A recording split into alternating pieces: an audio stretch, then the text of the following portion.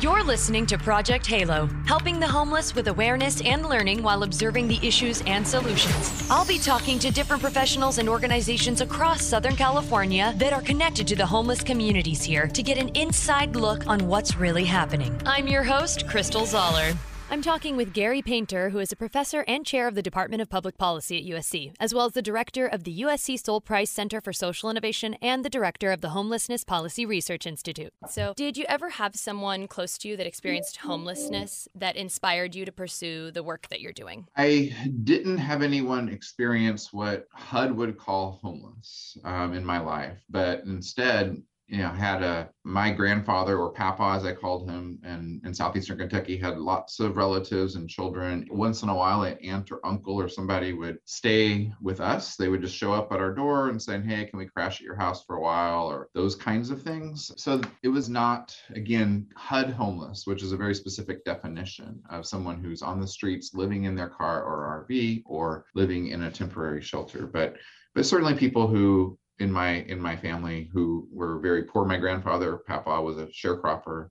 And so, had access to public assistance and those kinds of things. So do you feel like that kind of led you more to your path, or what specifically drew you to doing your work with the Stoll Price Center and the Homelessness Research Institute? Certainly started with my Papa, who was eligible for lots of social safety net programs, but only chose some of them. Actually, he was always welcome to choose free food, free other goods and services, but didn't really want food stamps, for instance.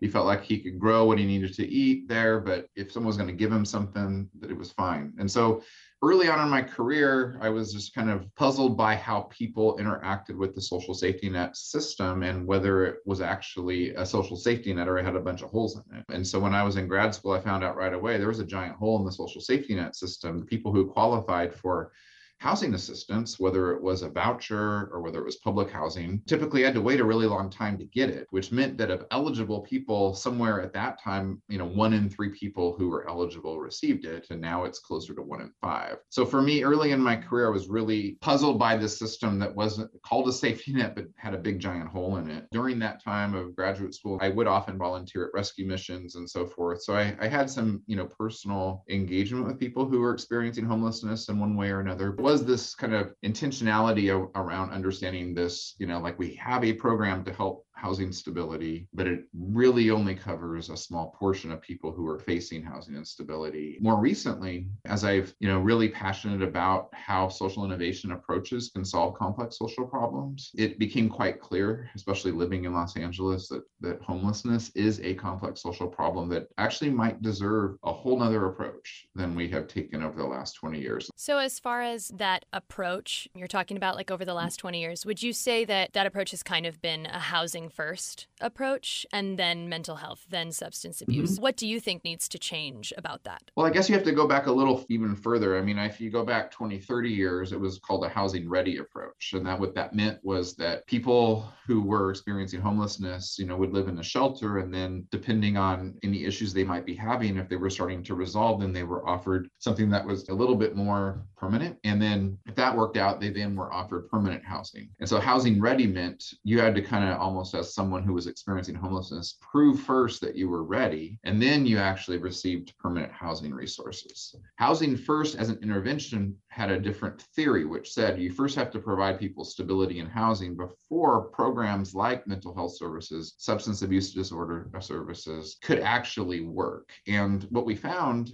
in LA, in Washington, and Baltimore, and New York, is that was much more effective. And I think what really made housing first as an approach become HUD standard was simply that it actually saved money on all sorts of services. So what we all now kind of in the sector recognize is that you can't actually address other issues that people have unless you provide them housing stability first. It's important to keep in mind, though, and not everyone has this in mind, that housing first does not mean housing only. What it means is that you can't provide effective treatment regimens if someone is living on the streets. So it has to be done at the same time. Yeah, you have to provide someone stable housing, then the services can be effective. we still see an influx of homelessness, even with that process in place. So now we have housing first, which also means the services at the same time. Why do you think there's still an influx happening? Is it not enough financial help? Is it not enough support from local government or community? To answer that question, if you don't mind, I'll just kind of offer a contrast. So if you're in a community like Houston, Texas, and you have roughly 500 people experiencing homelessness, then it actually is not a large lift for the public sector to make sure that you build enough units or have units that were maybe open, that you actually provide some funding to,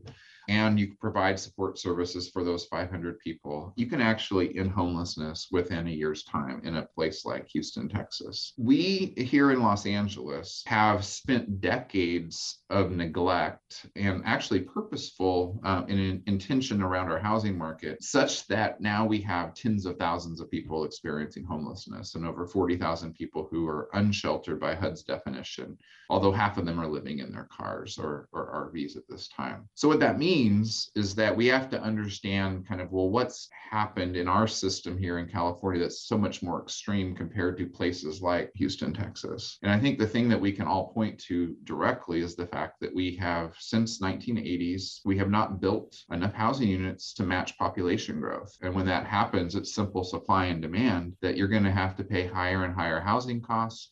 And if your incomes aren't going up at the same rate, which they have not been, certainly more acutely over the last 2 decades, then what you're going to have is a lot of people who are paying, more than half their income as rent. Just for example, in California, over 1.2 million households pay more than half their income as rent. And that means that there's not a lot of money left over for other basic necessities. We, for instance, at the Price Center for Social Innovation, did a survey of 800 households in South and Central Los Angeles. And 20% of those households said, if I had a $400 bill, I would no longer be able to pay my rent, and it could start an eviction process.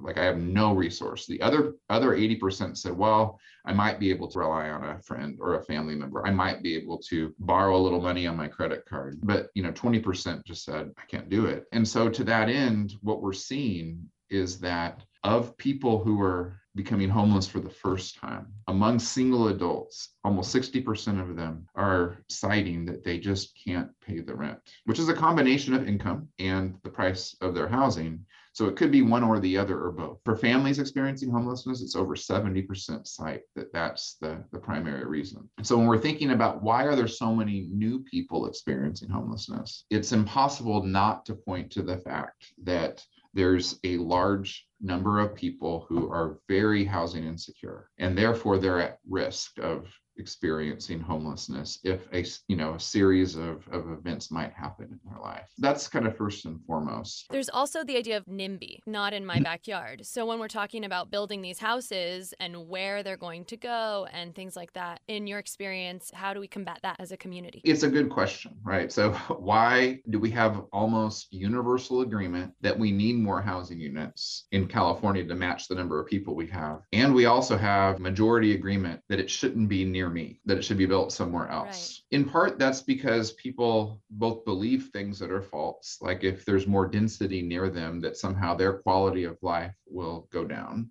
But building a new apartment building does not ruin single family homes' property values. There's plenty of studies that show that that is the case.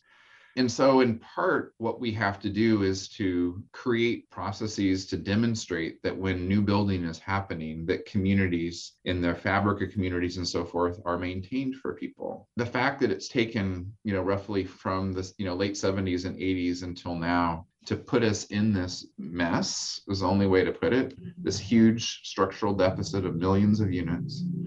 That were not built to match the population growth. We should anticipate that it's going to take a while to demonstrate to people that, if you put a duplex instead of a single family home, that doesn't ruin the neighborhood. If you think about strong, smart public policies around how do you upzone, how do you build with more density, how do you connect those more dense places to the community through transportation networks and so forth, it can be done, and people need to they'll appreciate that it can be a vibrant community.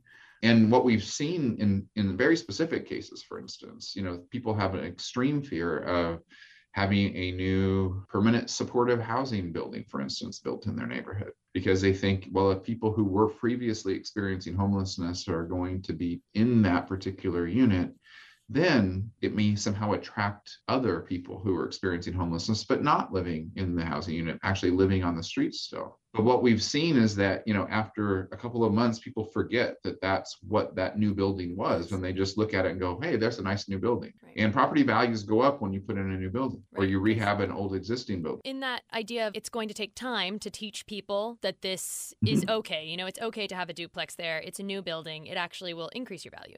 How long do you think that process is going to take? I mean, in a perfect world, we would convince everyone by tomorrow, but realistically, how long do you think it's going to take? Well, I think we've been in the process over the last even 5 years, maybe even closer to 10 years of trying to begin that process of convincing people.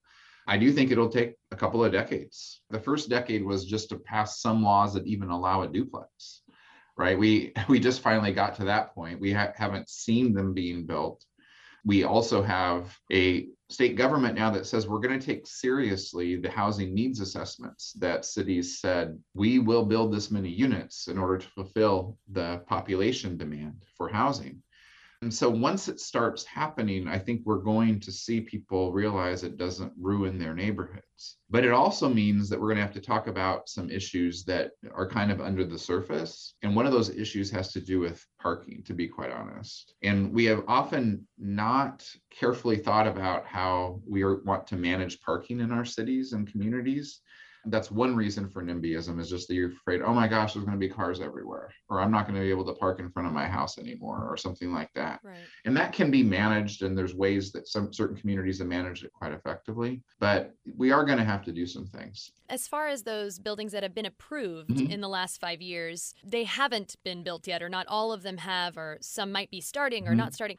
Now the population that might be having their tax dollars going towards that, how do we get people to believe that those things are going to happen and they're not just being stalled, or, are people going to question where the money's really going? Well, we can certainly provide them with the information on, this is where the money has gone. And, in the city of Los Angeles with Measure H, we have had the city audit report be very clear and transparent about how much money is being spent on every unit that is going to house someone that was formerly experiencing homelessness.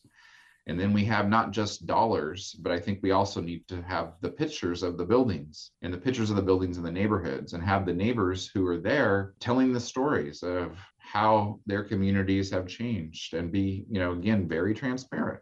I'm not saying that everyone is going to be happy with a new building, but we do know, again, from study after study after study, that a new building going into a neighborhood, or a rehab building happening in a neighborhood, has only increased property values of the existing owners around them. It has not lowered them. And so to that end, I think capturing the whole story in pictures, in people's own words, is going to be actually instrumental, so that political support can be built for the next set of units that aren't necessarily focused on housing people who are experiencing homelessness, but just are multifamily housing for college students, for seniors, for working families. As far as the politics behind everything, do you think that's a big factor in what's hindered homelessness being solved sooner? Well, I think the politics in terms of not building housing absolutely is a contributor. However, now, or at least in the last 5 years, the politics has said, we are willing to tax ourselves if the public sector can participate in solving this problem. And I think what we see from people is, rightfully so, a recognition that, living on the streets is a human rights violation. This is not something that we should, as a society, accept and feel good about finding a 10-year solution. It should be something that we look at as, this is a disaster and we should address it right now. But what that means is that the set of solutions for the immediate number of people experiencing homelessness have to be thought of as not just, house everybody temporarily in some tents in Lancaster or something like that, but really have to think about, what are we going to do for the first 2 months? What are we going to do for the next 6 months? What are we going to do for the next year? And building housing takes 3 years in the city of Los Angeles. Back when Measure H was passed, it was assessed within the population of people experiencing homelessness that roughly 15,000 people had chronic conditions and were at high risk of being homeless over the long term. Would those chronic conditions include mental illness, drug abuse, Correct. or alcohol substance abuse? Okay. That's correct. So they had not just experienced homelessness for more than a year, but they also had some sort of physical condition. It could be, physical health issue, mental health issue, substance abuse disorder, or something else. Maybe they had just come out of incarceration or something like that. So multiple risks. And so the building of 15,000 units, in part financed from Measure Triple H and in part from other sources, was really intended to address that population of people who were at high risk of chronic homelessness. In order to get there is 3 years. So what are we going to do in between? And I think that's where there's been a lot of struggle, is that we have followed a little bit of an either or approach at times in terms of how we framed the problem. It's like you either build this permanent housing or you provide more interim solutions. When the reality is, in order to get people permanently housed, you have to do something in the interim.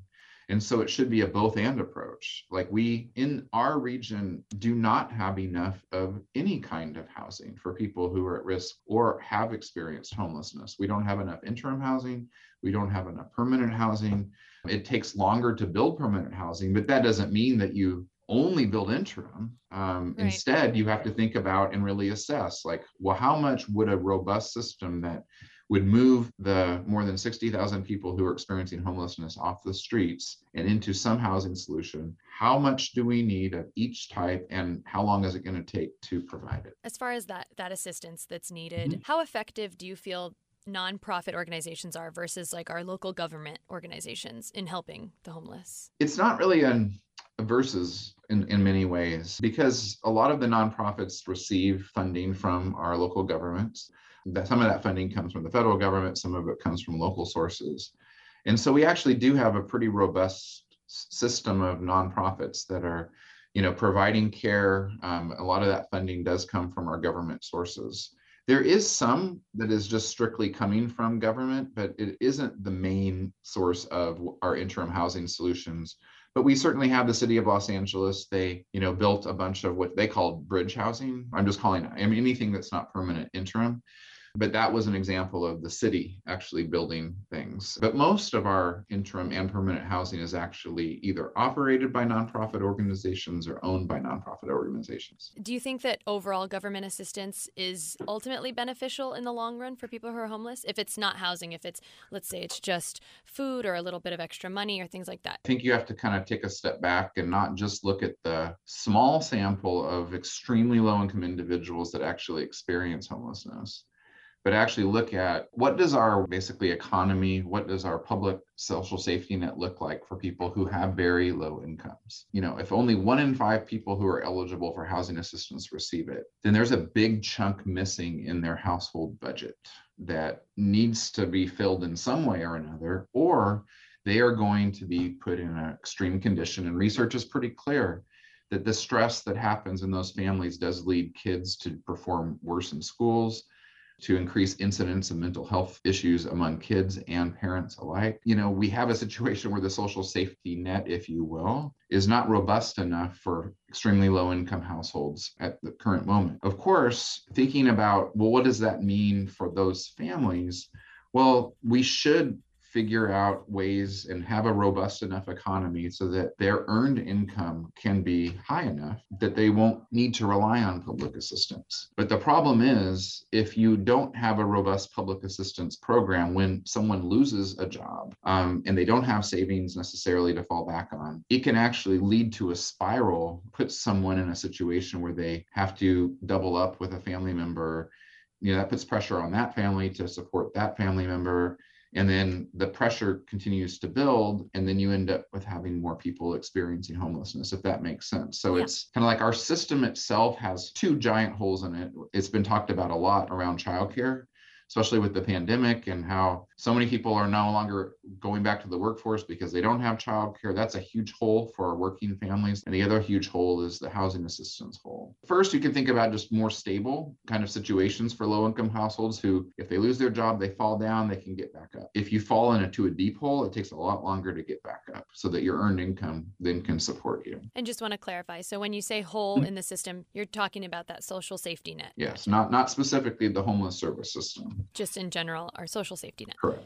What policies need to be put into place to help prevent homelessness or in general fix those holes in the social safety net? I'll speak first to the holes in the social safety net, and then we can talk about preventing homelessness. So, of course, if you fix the holes in the social safety net, you'll actually go a long way to preventing homelessness. But the two biggest things I've alluded to is that you do have to fix the childcare hole for working families. Currently, unless you fall to a really low income level, like a mom with 2 kids has to have incomes that fall below $12,000 in a year in order to qualify for a robust childcare support, right? So if you fall that far, you now finally get childcare. But if your income falls to $20,000 a year, you don't get full childcare support. And so that's one huge hole. And that's why, that piece of the federal legislation actually is so important for low-income working families. The other hole is in our housing assistance. I would say that the Build Back Better pieces related to childcare actually would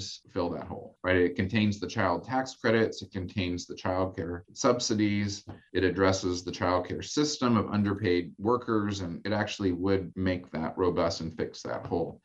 The other hole that exists, as we've talked about, is in housing assistance. We have a housing choice voucher or public housing set of programs that only are provided to 1 in 5 households who are eligible for them. So we have to think about universal housing assistance. Now, I am not as optimistic or hopeful to say the federal government is actually through convincing of some kind or another actually going to provide a universal voucher. I'm not especially optimistic because if you think about the budgetary number of going from 1 in 5 to filling that gap, that's a big number. Right. It's a big number. And it's not quite 5 times the cost. And the reason it's not is because some of the people who aren't receiving it actually aren't going to cost the government as much because they're working more and so forth. But I think what we can do at the very least is say, listen, if you're paying more than half your income as rent, we're going to provide you a renter's tax credit that's commensurate with making sure that you don't have to pay more than half your income as rent. We've done some research in California, and it would cost roughly $6,000 on average per household that is currently paying more than half their income as rent. In total, it would be roughly, $9, maybe $10 billion. That's a big number, but it's not a number that's completely unheard of with respect to numbers that we're talking about in California to address homelessness. Right. The current state budget has identified roughly $14 billion.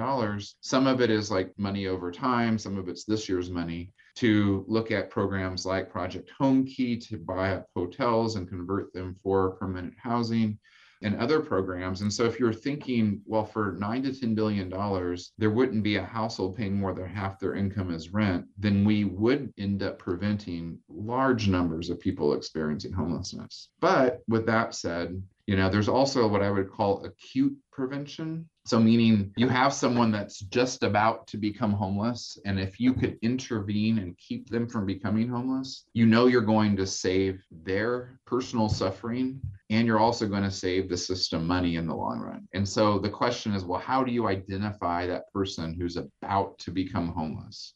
And what we know is that the person that's about to become homeless is not the person that actually gets evicted from their apartment, because they're probably going to go live with a family member or a friend. It's actually someone who's already doubling up and or coming out of an incarceral situation or a drug treatment program where they're going from where they were to who knows where, right? And so you can't simply take someone from a drug treatment program and then release them, right, to nowhere. How likely is someone who becomes homeless, someone who hasn't really been into drugs or drinking or things like that, how likely are they to turn to drugs or alcohol? I don't know what the exact incidence is. My colleague at USC, Ricky Bluthenfeld, presented some of his research recently at a Homelessness Policy Research Institute symposium, which is available on our website. And what he identified, kind of what the incidence of drug use and substance abuse disorder is after some time becoming homeless. And the increase in drug abuse after becoming homeless was a lot bigger number than I had seen before. And I apologize that I don't have it at the tip of my memory, but it was like an increase of 25% or 35% or something like that. And so his research then asked the question, why? Like, why are people, once they become homeless, so much more likely to become a substance abuse disorder? And in part, it was due to real risk to their person and property. In his research found that 25% of women or trans individuals had reported being sexually assaulted in the last year. And a good portion of those people did turn to alcohol or substance abuse to deal with some of the pain and trauma of that. Others were told, nighttime is dangerous. You need to stay awake. And so they would turn to meth to stay awake so that they wouldn't be assaulted in one way or another. Now, this tells us something about the questions that we ought to ask to understand, what is happening on the streets. And so what it tells us is that there's a lot of trauma happening, and that a large number of people who were not dealing with substance abuse disorder after being on the streets are now dealing with it because they're trying to cope with the trauma of living on the streets. So clearly, again, as I said, if you can prevent someone who's just about to become homeless from becoming homeless, you're going to save them a lot of trauma and suffering. And you're also going to save the system of trying to treat substance abuse, having to treat and provide housing resources in emergency fashions, and it'll save that system a lot of money too. I do want to go back and touch on Project Room Key. Mm-hmm. If I'm not mistaken, that was turning motels or hotels into temporary housing, correct? Correct. Has it been a good system so far in your research, and should that be continued to be done? Yeah, I think it demonstrated a lot of positives about what could be done quickly if you dedicated resources and there was available units that could be repurposed to support people who are experiencing homelessness. But it wasn't a program that housed everybody that was experiencing homelessness. So we in Los Angeles, for instance, had a goal at the beginning of Project Room Key to house 15,000 people in underutilized hotels and motels. We actually never housed more than 5,000 in that program. And so just the difference between the goal and the reality, might people say, well, that wasn't successful. I actually would argue the fact that we housed 5,000 people with, in less time than 6 months, that's actually an achievement that says that we can do it. How come the low number, though? Why only a third of the possibility of people being housed? It wasn't because we didn't have resources to do it, but we actually were not able to come to agreement with enough hotel and motel operators to actually have 15,000 beds available. And in part, these hotel and motel operators, I think, just simply were concerned about what would happen after Project Room Key and Home Key funding ended, or if it might prevent their flexibility or actually reduce their flexibility, a year from whenever the pandemic started. Because as you know, none of us anticipated the pandemic lasting 2 years. And it, who knows how much longer we'll still be dealing with the effects of it. And so a lot of hotel and motel operators thought, well, I'm not going to participate if it's just a 3-month thing. I'd rather not lock myself into a 3 or 6 month contract if all of a sudden tourism will come back. Another program you might be interested in, which is Project Home Key, which is a program to actually buy hotels and motels and rehab underutilized, actually even commercial spaces. So you could actually take an old shopping mall and make it into housing if you wanted to with Project Home Key. But what we found then is that there was actually more hotel and motel operators that were willing to sell than they actually were willing to, in some sense, rent their rooms to people experiencing homelessness. So we did see that resource could be repurposed and at a lower cost than building new housing. That is a really great point, that it saves money and time because there's no 3-year wait to take over a motel or hotel. So homelessness, it's increasing. I'm sure you would agree. Well, we will find out very soon. We know that it was rising from 2015 to 2020. And we did not look at the data in 2021 because of the pandemic, and there was a big surge there. We didn't have vaccinations, and so we actually did not count the number of people experiencing homelessness. So we don't know. A lot of reason to think that it's fallen by 10-20%. And I guess I wouldn't be surprised if it fell 20% or increased 20%, when the numbers come in from the count that was just completed last month. Is there any projects you're currently working on with the Homelessness Policy Research Institute that you'd like to touch on? So the way that the Homelessness Policy Research Institute works, we try to help facilitate high impact research from a large community of researchers that don't sit at even University of Southern California, although some do. One project that I'd love to highlight is the fact that when people are assessed for need, we have seen that over the last 10 years that we don't seem to be getting equitable outcomes by race and ethnicity. And the way services are being, connected to people, or just the population of people experiencing homelessness, is disproportionate for some groups compared to the representation. In particular, the Black population is overrepresented 3-to-1 compared to the representation in the overall population among people experiencing homelessness. And so this project is looking at how people are assessed for need, because we have waiting lists for all sorts of housing resources in order to ensure equity in the way that those resources are being provided.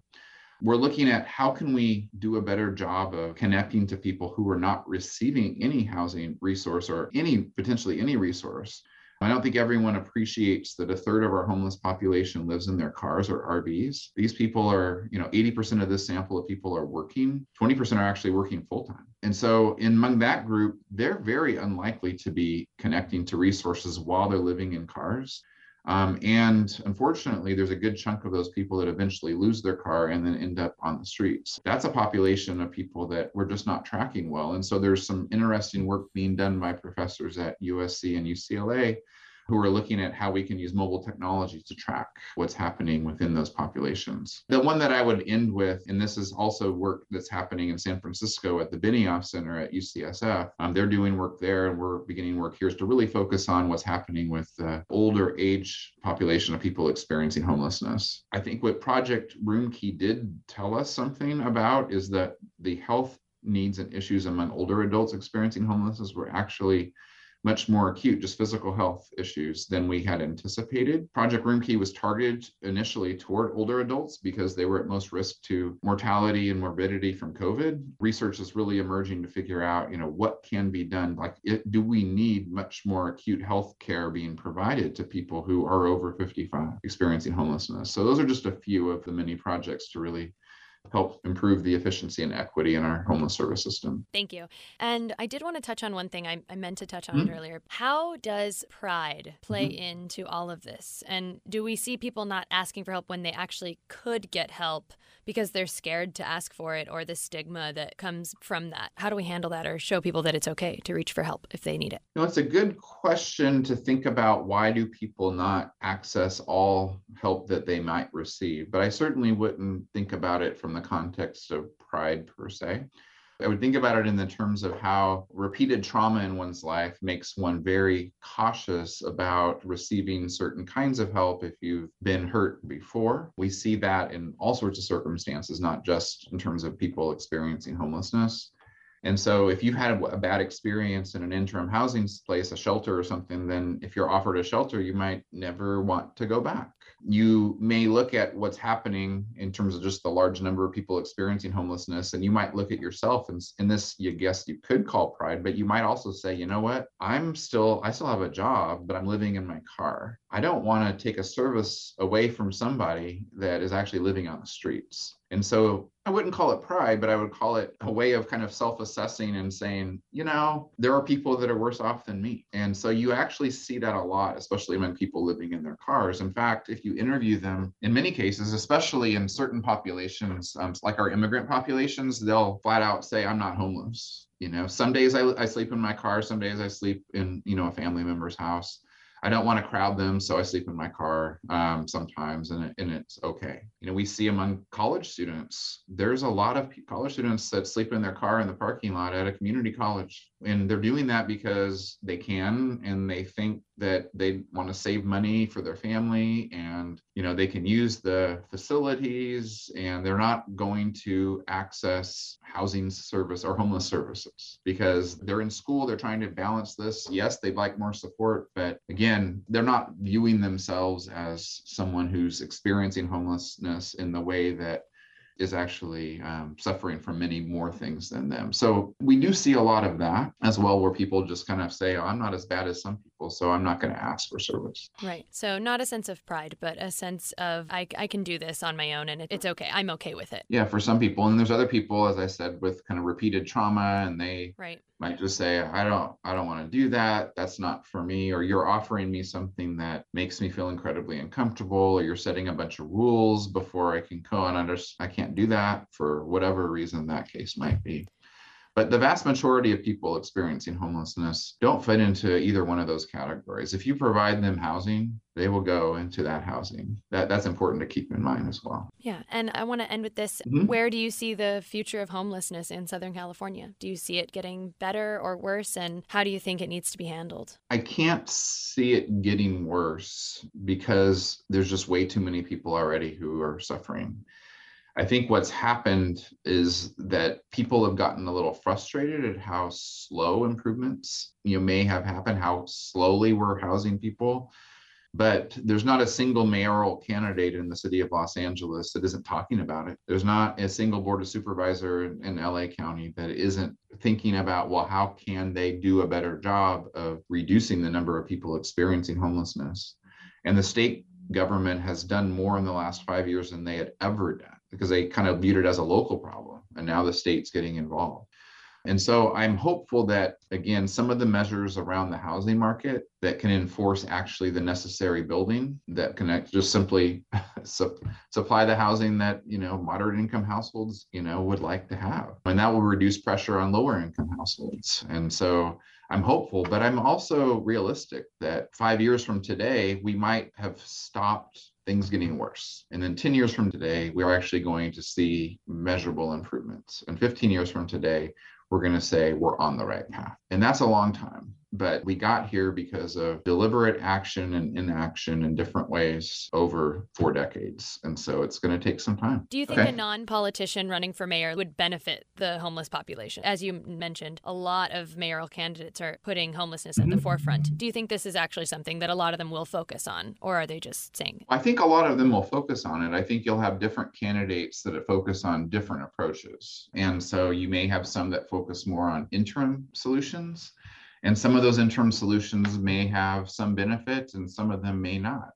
I certainly worry about some non-politicians that come in and just say, okay, I'm going to declare disaster area right now, and then we're going to house a bunch of people in tents in Lancaster. I have heard that from many business leaders, to be quite honest. Like, why don't we have a lot of land in Lancaster. Why don't we just put up a bunch of tents and that'll be the solution?